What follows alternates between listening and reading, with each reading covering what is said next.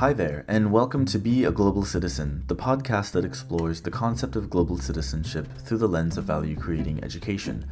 My name is Scott Bauer, and I'm a SOCA researcher and educator. I hope you find the discussion, stories, and insights on this podcast to be valuable and inspiring as we strive to become global citizens who are committed to living a contributive life. Today on the podcast, I spoke with Muslimah Williams about her thoughts on global citizenship.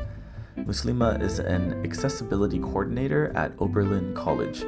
She talks about why her work to embrace and support students' needs with kindness is rooted in her values as a global citizen. She believes that more empathy, more generosity of spirit, and more diversity with an open heart are key to fostering global citizens. Enjoy the conversation. Hi, I'm Muslimah Williams. I am based in Oberlin, Ohio, and I am an access coordinator. And essentially, I work with students day in, day out to find accommodations that remove barriers to access in the classroom or housing. Hi, Muslima. Thank you so much for joining me on the podcast. I'm very excited to learn more about your educator journey and what got you into the work of being an access coordinator. I think that's going to be really fascinating. I don't think I've heard of someone whose specific role is to like just remove barriers within, that the kind of like education system. So yeah, I definitely want to learn more about that. And I'm sure that there's a variety of roles that you played to get to that point, to be in that position. And then just kind of overall what motivates you and drives you to do the work that you do. Um, I'm very excited to, continue to interview classmates of mine. All of you have such unique stories, and it's just really wonderful how we're all able to like take this journey together. So yeah, we'll get into the first big question, the unpacking question.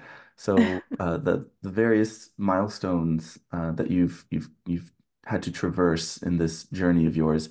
If you could share out a few of them and kind of bring us up to speed of like from maybe like initial moments that were quite formative or influences on your life, and then kind of up until this very point where, yeah, you're saying I'm an access coordinator in Ohio. Like, Yeah. take us on that journey. For sure.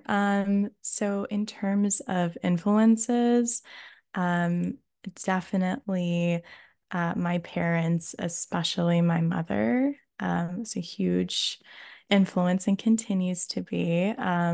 So I kind of come from a family of educators. Both of my parents were elementary, primary school teachers. Um, when I was a kid, I wanted to be anything but a teacher. But um, when I was, I guess, in high school, that's when things started to take a turn to really deciding what I wanted to do in life. And I just picked up a psychology book and instantly fell in love. And people were always kind of a mystery to me. And I felt that psychology really explained so many of those mysteries. So my passion just grew, and I eventually did my bachelor's in psychology. And then for me, it was like pretty cut and dry. Okay, jumping straight into a master's after graduating. Um, and I went to Wales with every intention of like pursuing psychology all the way to like PhD level.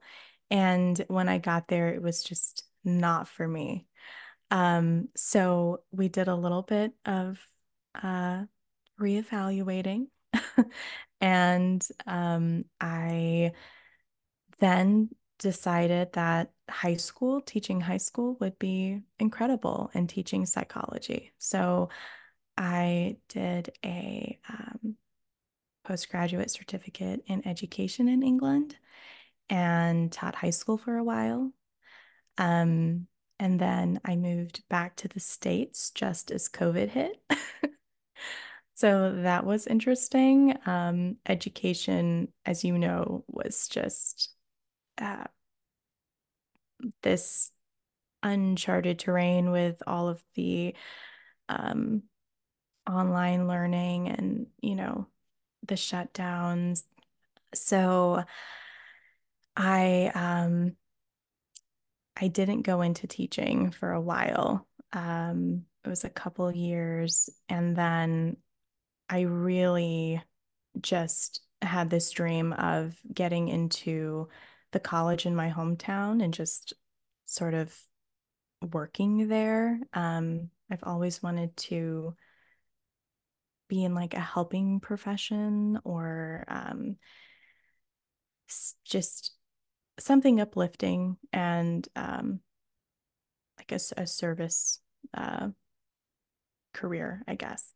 So I applied for an opening and I got my dream job, which is a student accessibility coordinator. And I think very few people can say they genuinely love their work, but I'm super blessed to be one of the few.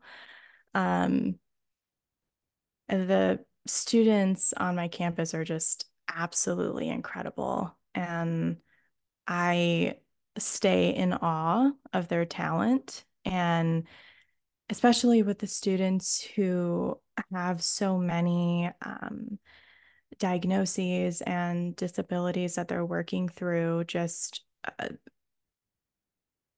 the barriers that they have to kind of break through every day and still like succeed and thrive is just really inspiring to me. Um, but I will have to say, I think um, you know, working in offices for, disability services in higher education, they are a barrier in themselves because no other student has to um, go through, getting documentation and disclosing something very personal to them to a complete stranger. Um, and, going through that whole process of requesting accommodations. So I'm really fortunate to have a team who recognizes that and tries to adopt universal design as much as they can and accessible practices. So, yeah. Wonderful. Well, thank you so much, Muslima. It's just so evident in the way that you speak about your current job that you truly love the work that you do. You love the students that you serve, and that you have a great team around you Mhm. that has those sensibilities of like how difficult a situation some of these students might be, experiencing when they approach you. And there might be some hesitation, there might be some shame, some embarrassment, or or all of the above. And Mhm. yet, right, they seek help. And I would say, in the current times that we live in, being able to ask for help is a tremendous sign of courage, right? And that, ultimately that relationship that is started between the students and you and your team at the community college, like ultimately it leads to much better experience, more fruitful Mhm. time where they can really explore and like understand what their pathway is in life. And I think that's such a beautiful thing. So very, very happy for you. And I'm also, very curious about all of these various different kind of like points in your life that form the beautiful constellation of your journey. And I wanted to, you know, kind of take us back to those major influences that you pointed out, right? Those being, yeah, your parents. So, I guess first question would be, what would you say are like the qualities about your parents that really inspire you the most? And secondly, why why didn't you want to become a teacher in the beginning? What were some of the things that you saw from teachers around you or from the schedule of your parents that initially dissuaded you? Yeah. I guess let's dive into the last question first. So what dissuaded me? It was definitely um, their workload. So my parents worked in small private faith-based schools. Um, my mother particularly wore many hats as you know you're kind of expected to do in small schools. And so there would be constant grading, parent teacher conferences. She also helped with chartering a couple schools. So she's just this superwoman to me. But also wherever she went, I went too. I'm the only child. So, um, and I just was always with her. So I would see the politics. I would have a little bit of access to board meetings. I would just be like kind of in the corner playing with my dolls and seeing everything unfold. And you do pick up on things when you're a child. So for me, I I felt like that realm was not for me. And I was right. You know, higher ed is definitely where it's at for me. Um, but I think, yeah, the workload and uh, my mother going into the qualities now of my parents that I think were very influential on me. She's an extremely giving person. Um, very generous, definitely, I would say embodies that um uh like she is a global citizen. So and she really does a really intentional job of connecting with people from all walks of life and um uplifting, and she does it with a genuine um a very genuine intention. So that's where I draw a lot of my inspiration in checking my internal biases, whatever they might be, and trying to reflect and grow and work on acceptance and empathy. Um, yeah. So thankful for mom.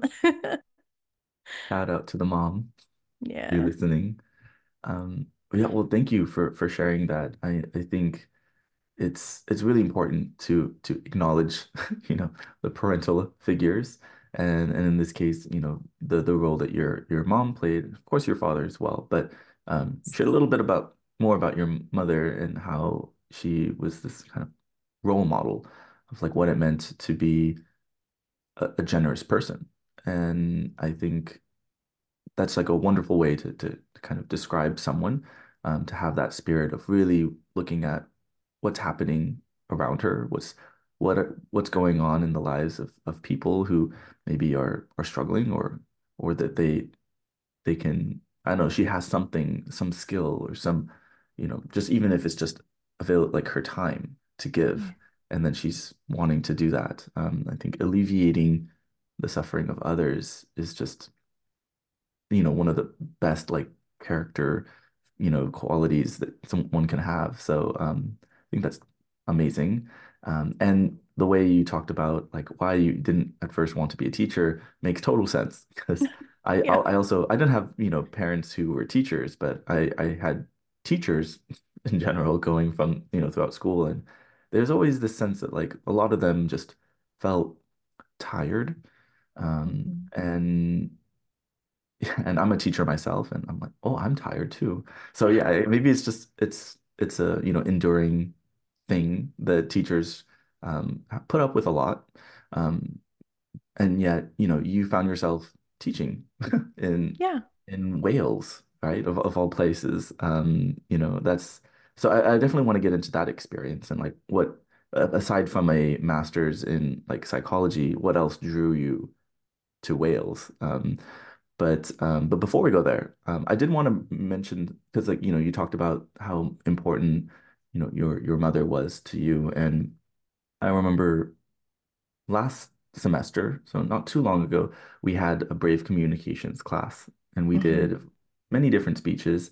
And one of the TFs for my particular section, she mentioned, "Oh, Muslima had such a great speech." And I went Oh. and watched the speech where you talked about going to a farmer's market or some kind of like open air market. And it was about your mom Hmm. encountering discrimination and Hmm. how she responded. And it was such a touching speech. And I was wondering if you'd feel comfortable to kind of share a little bit about that story. Of course, in a different way. You don't have to, I'm not going to time you for 4 minutes in class or something. But I felt like, that being, I think, your values speech really like struck a chord with a lot of people, including myself. And so I feel like that also kind of speaks to how generous a person she is. Mhm. But yeah, would you feel comfortable sharing a little bit about that speech? Yeah. That's totally fine. I will say, it was a difficult speech to deliver. A lot of emotion there that I really hadn't fully unpacked. So yeah, it was uh the Lorain County Fair, actually. I don't mind popping it out there because maybe communities can grow, and it has since then. So it's definitely not the same climate as it was. I was like I want to say it was like 2002, around that time. I was like 7 or 8, and we had gone to the fair. My dad drove us to the fair, and it was supposed to be a great little summer night of whimsy. And it was really exciting when I got there, just amazing. And I remember my dad going to get um like those like cheesy sticks that are like fried and delicious but really bad. Yeah, those. So he went off to get that, and I was walking with my mom, and uh I remember we walked past this booth, and there was a soldier there, and it was the first time I'd ever like seen a like a soldier in real life. And uh initially I remember thinking like, wow, he looks really cool because he was in the camo uniform, and he had like a couple girls around him. And looking back, he must have been like 18 or 19, 20, very young. Um, but I remember he had like a rifle or something on him, and we were walking by, and I saw them looking at my mom and kind of like whispering and laughing, and he lifted his gun and he aimed it at my mother, and he went boom, and then they just laughed. And like I remember looking around and just thinking, isn't anyone going to say anything? Didn't anyone see that? And so I'm looking up at these faces around me, and it was just complete, just not taking any notice. And I remember my mom's hand just tightening around me and her pace quickened and um like I could feel that she was afraid. And then so I was also afraid. Um and I told her, you know, Mom, should we go tell Dad? Should we get him? And she just said, no, Musley, we're just gonna pray for him that God puts love in his heart. And she took that approach with so many things um, in life, things that I felt like she shouldn't have, like speak up and say something. And I remember, I've told this story before, um, and people would just be shocked, like, "Oh my gosh, didn't you like report them?" And when you're in this identity of what you feel is like powerlessness. And a key thing I should mention that I completely did not because it's so much a part of her. My mom wears hijab. So she's full hijab and um she wears like long skirts and very traditional Muslim. Um that was like a really key piece that I left out, Scott. So uh yeah, I when you're in that identity of like a powerlessness or almost you almost just you don't want to make it worse. We left, we got to safety. We didn't want to like ruffle any feathers. What if that person had followed us home? Like we don't know.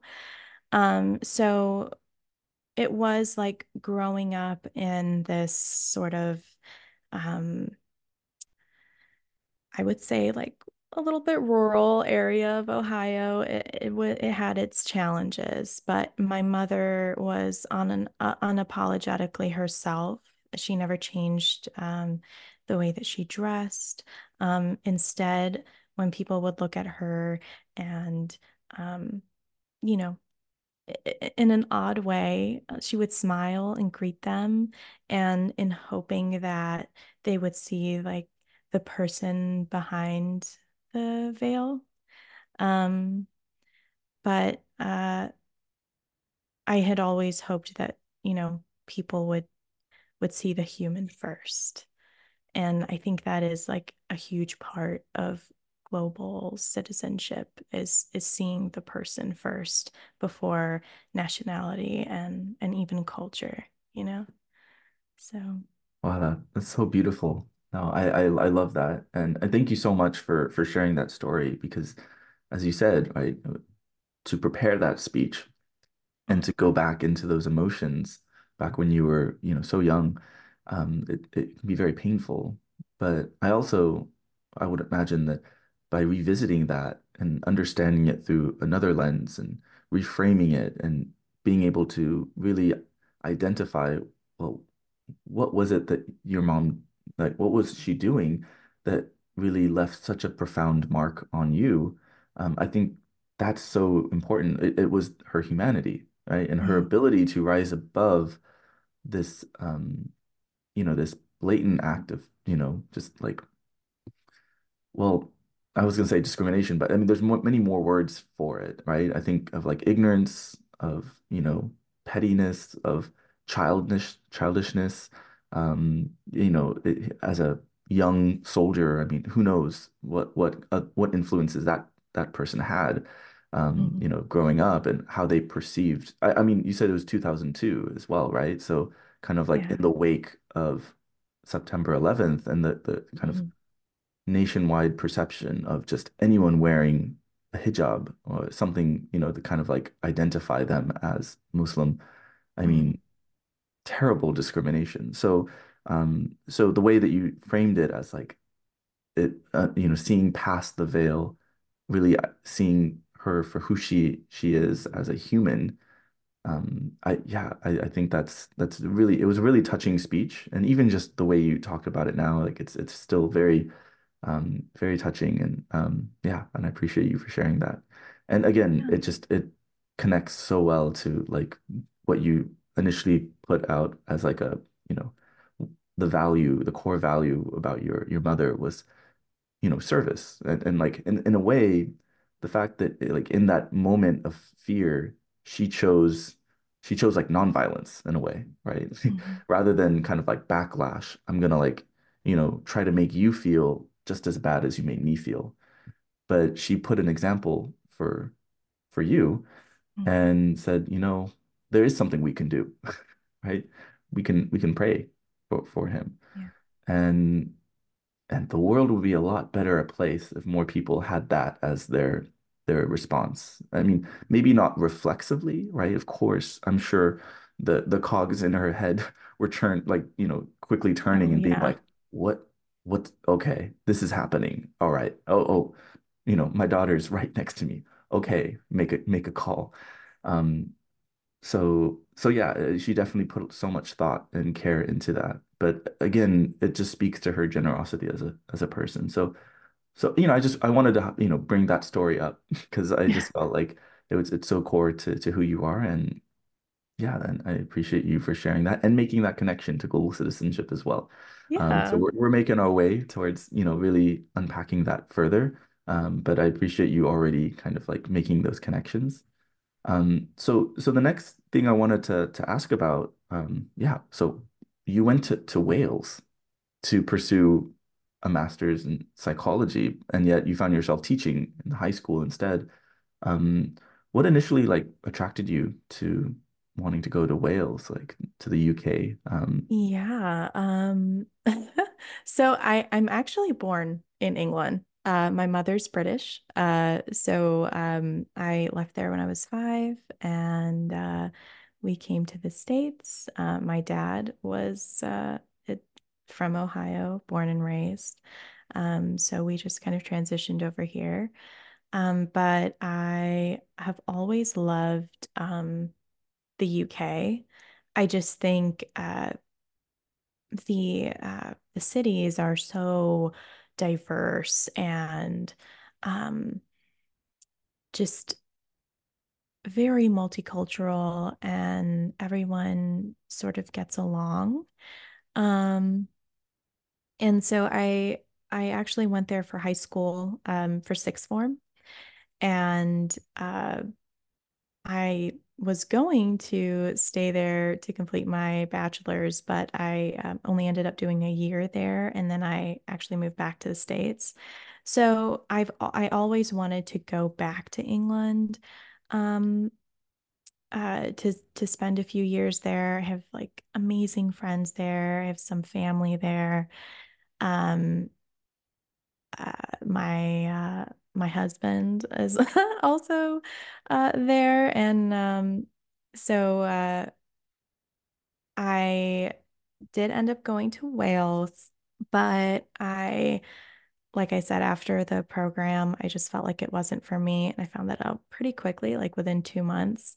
Um, I actually moved from Wales to England, back to my mom's hometown, actually, where I was going to high school initially, and um, that's sort of where I did the teaching certificate. Um, but it's always great to go back there. I try to go every year, um, and just reconnect. It's yeah, it's a great time. Yeah, I have to say that I've never been to the UK, but I have heard from lots of people about London being very, very, cosmopolitan, right? Mhm. Many different cultures intermingling, great food scene, especially So good. especially Indian food. They said like that's where you go to get Indian food, Yes. and I love Indian food. And yeah, the fact that you still have, really wonderful and, great friends and, you have family there too. So it makes a lot of sense. But at first I was like, oh, that's interesting, like Ohio, because that's where I know you are right now. But yeah, going back, it's kind of like that, second home, that place that in some ways, you yearn for maybe. Because I know for myself, I have family in Korea. Mhm. My mom's from South Korea, and growing up in California, I never felt a super strong connection of like, wow, I feel very Korean. I was like, well, not really. I mean, my environment was very middle, middle upper class, kind of white surfer community. Mm. So that was the vibe that I got. And yet I still yearned for this faraway place, and it was kind of inexplicable. But I think it's great that you have these opportunities to continuously, like kind of from like year after year, be able to like go back and revisit, reconnect, Mhm. be reminded of where your mom, had many of her like formative years and what influenced her.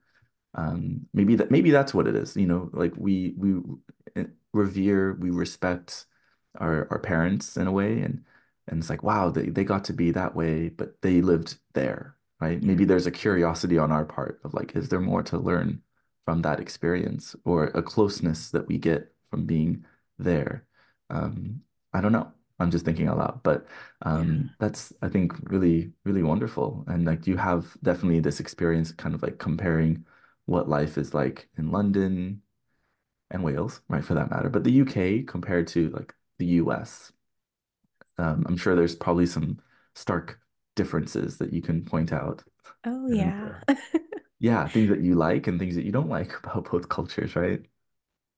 For sure. Yeah, I would love to sort of marry the two, but I can't, Oh, you know. Um, so I always thought like I love the openness of the States and it's really beautiful here.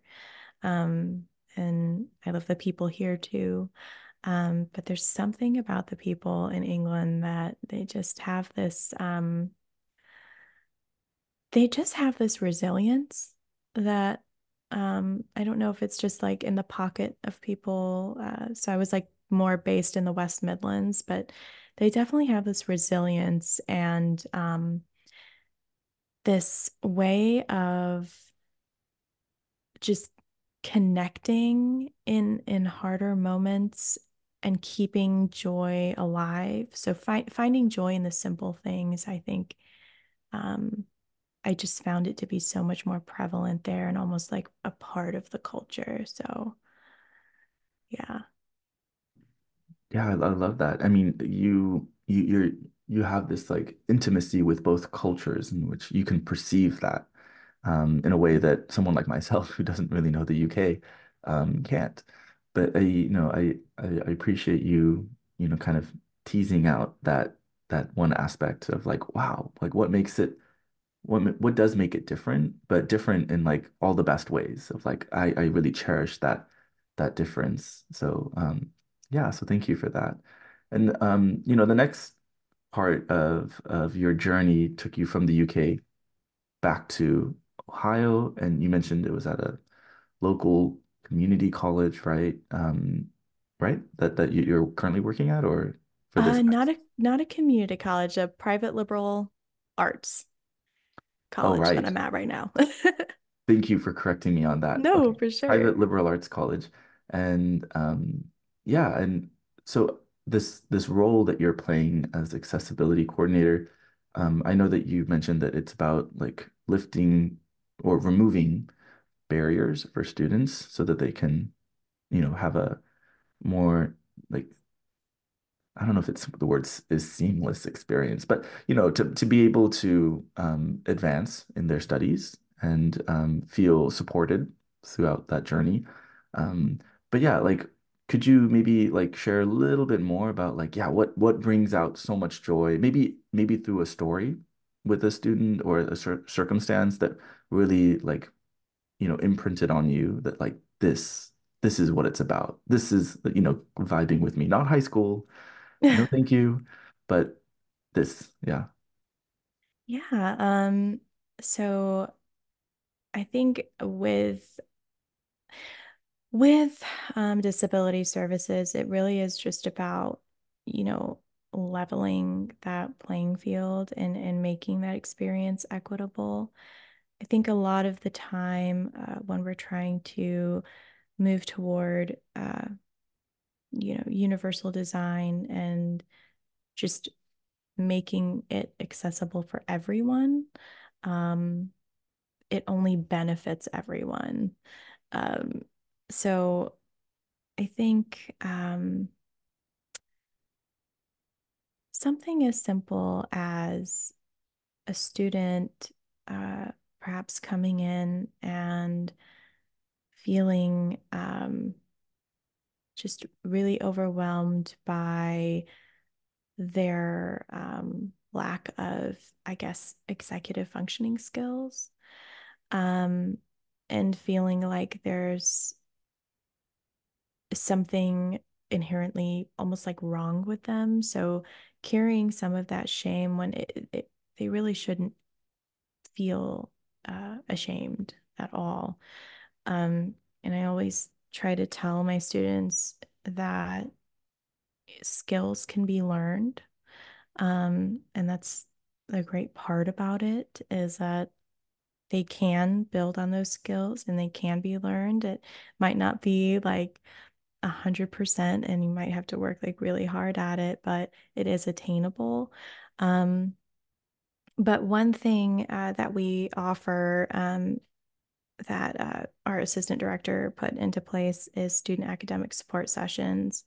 And so my colleague and I sort of are uh, really getting those into place. And essentially, if a student just needs someone who has knowledge of their diagnosis or their disability to just body double or help them with um, scheduling, planning, um, we offer that now. And there's also peer executive functioning tutors that we offer in our campus as well, which is great if they need someone who's like in it with them. But if they do want someone with that disability knowledge, they can opt for us as well. And those for me have been the most rewarding because um, I I see them every week, so I can see the progress that they're making. And yeah, it's really great to see a student who like it's their first day on campus and they're so overwhelmed and so anxious that they're, almost having like an anxiety attack. And then seeing them slowly just flower and someone who would only speak a few words is now like having lengthy conversations and um, feeling like they can, I don't know, just really like get through and thrive. And it really is just about supporting them with maybe a little extra time with testing, maybe letting professors know that if they do need to like knit in class, it's not that they're not paying attention, it's actually helping them focus. So accommodations are so like case by case that we have to enter into an interactive process with the student. We'll spend 45 minutes with the student initially, and we meet with every single one that needs accommodations. So it's all face to face because you can't, I mean, but I think before there's a lot of places who sort of focus on like the outdated medical model of just let's check over documentation. Does your provider recommend this accommodation? No, then you're not getting it. Instead, just really, having that person in front of you and having the conversation in, you know, no one knows them better than themselves. So yeah, just working with them. I'm not sure if I answered your question, Scott, to be real.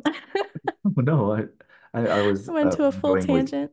yeah, learning about the work that you do, the fact that it takes a lot of effort and a lot of time to just like sit with the student and just kind of like where that student is at in that moment and really like being like, okay, we're here to support you, and these are the various accommodations that we believe would suit you well, so that you are less anxious, that you are less stressed out, and that of course you are successful while being here. And so, you kind of pointing out all the various, um, you know, services that you're able to do is really wonderful because yeah, it definitely goes beyond just the simple checkbox like, okay, this is what was recommended.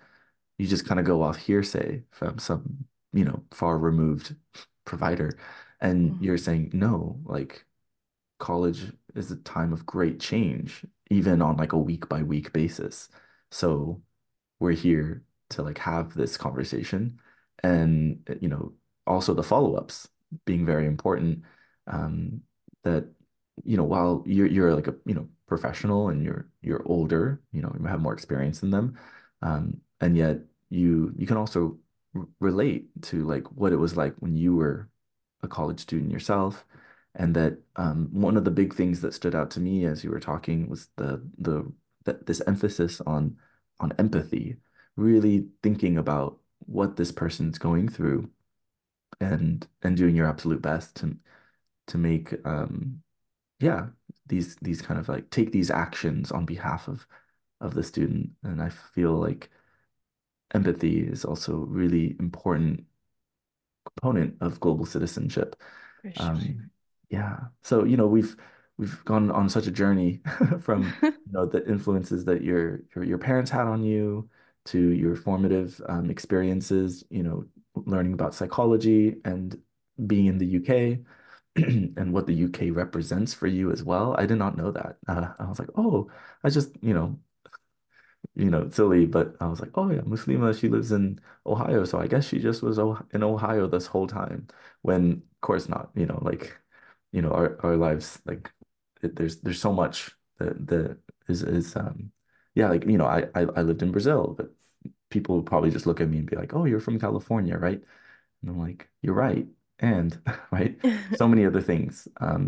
But I feel like throughout those different like milestones that we covered, you've been very proactive in like identifying things about global citizenship that really, um, are important to highlight, like, the seeing the humanity in others, being quite receptive to diversity and appreciating difference, and then having great empathy, right? In this last one.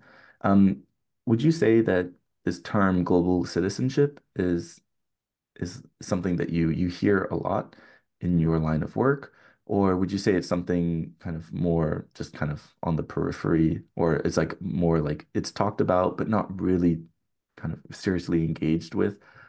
How does this term kind of like hit your ears in the current work that you're doing right now? Yeah, so my my institution is I think like specifically thinking from just my student affairs division, global citizenship is definitely at the forefront, and it's going to actually be implemented into our mission statement. So I think everyone in our division is very intentional about how can we ourselves be global citizens and how can we foster that and create dialogue on campus so that students also are able um, to embody that. Um, and so that's a term that's used often. And just, yeah, thinking about the opportunities on campus and how we can support the students in being successful global citizens. I love that. And that's so cool that your university is is seeking to incorporate more of these values of global citizenship into their mission statement. So that was not always the case, or has it just been a long process of getting to this point? I think with my institution, students have always been very proactive in their advocacy and um, just yeah, for being change makers. It's always been a campus that has had a rich history of uh, supporting civil rights and women's rights and the history of an institution like that, I think it just continues to build on. So it, I think the term global citizenship is now becoming that term that is needed in something more formal, but have they always been performing that? I would say yes, because when I was a child, that was our safe haven. The town of that college was our pocket of of of goodness and kindness and acceptance. Um, that was the safe place. And so uh, the students have always been, I think, embodying that as well as the staff and having the staff and faculty just really drive that. I think that's always been the case, which is why it was my dream institution to end up at because I just I have so much I guess respect and appreciation um for what its population did for me when I was a child. So, I love how we've just come full circle with your experiences growing up and the sense that like especially from the story that you told, suddenly you'd go from a, that kind of like childlike, that whimsy of everything's great. And then suddenly you experienced a direct hit, like, that was an attack. And to understand that that town where this liberal arts college is located was a safe haven, was this embracing or diverse place where you were able to experience, okay, I don't have to keep my guards up all the time necessarily. Um, and then to now be working at this college and to be able to like really continue to like put forth, I mean, like give out this generosity of like I want others to really discover themselves and to enjoy just being a college student and go out into the world as global citizens, right? Make things better, right? That's, I think, really, really beautiful. There's this concept in Buddhism called turning poison into medicine. And I feel like the poison that was kind of shot at both you and your mom, right? You were able to take that and create something so much more beautiful. And yeah, and I think that's amazing. That's very global citizen-y of you as well. Like seeing the bigger picture, taking the higher moral ground. It was not easy, but it was also in many ways necessary, right? Kind of rise to the occasion and and over the years find yourself where you are now. And that makes you so much more relatable a person than anything else, for like students who probably come to you with all like a whole variety of concerns and complex emotions and feelings, and this everything might feel tangled up. And you yourself can speak about how you've had to, manually untangle a lot of complex emotions yourself. So I think that's really wonderful. All right. So thank you so much, Muslima. This has been truly a wonderful conversation and very inspiring one as well. I do have one last question for you. It's a question that I always ask my guests, and it involves either a book or like movie recommendation that you think aligns, resonates with the conversation that we've been having. So is there anything maybe more recent or it could be something you come back to frequently, like anything you'd like to recommend for the listeners? yeah, so I have always believed that global citizenship and empathy begins in childhood. So the book recommendation that I have is a children's book, and it is called Yafa and Fatima, Shalom and Salam. Um, and that is by Fawzia Gilani Williams, who is also my mother. Oh, you have to explain a little bit more. So yeah, if you could give like, like kind of like in the short description of the book, Yeah. what is it about? It is about two friends, one Jewish and one Muslim, and um, it's just a story of kindness and support. And I think it's just a great way of bringing about togetherness and teaching children openness and kindness, really, because at the end of the day, if we could all be kind, we'd have a much better world. 100% agree with that. Wow, that is so cool that you can recommend a book that your mom wrote. And it again lines up with everything that we've heard about her. She is a legend. She And is legend. yeah, and I like that we're ending on a note of kindness, right? Like kind of key takeaway. And that's beautiful. So thank you so much, Muslima. We unfortunately are nearing the end of our conversation, but I wanted to give the last, word, any last thoughts or anything you'd like to share before we sign off. I just wanted to thank you for having me and letting me talk about my mama. It's been really great.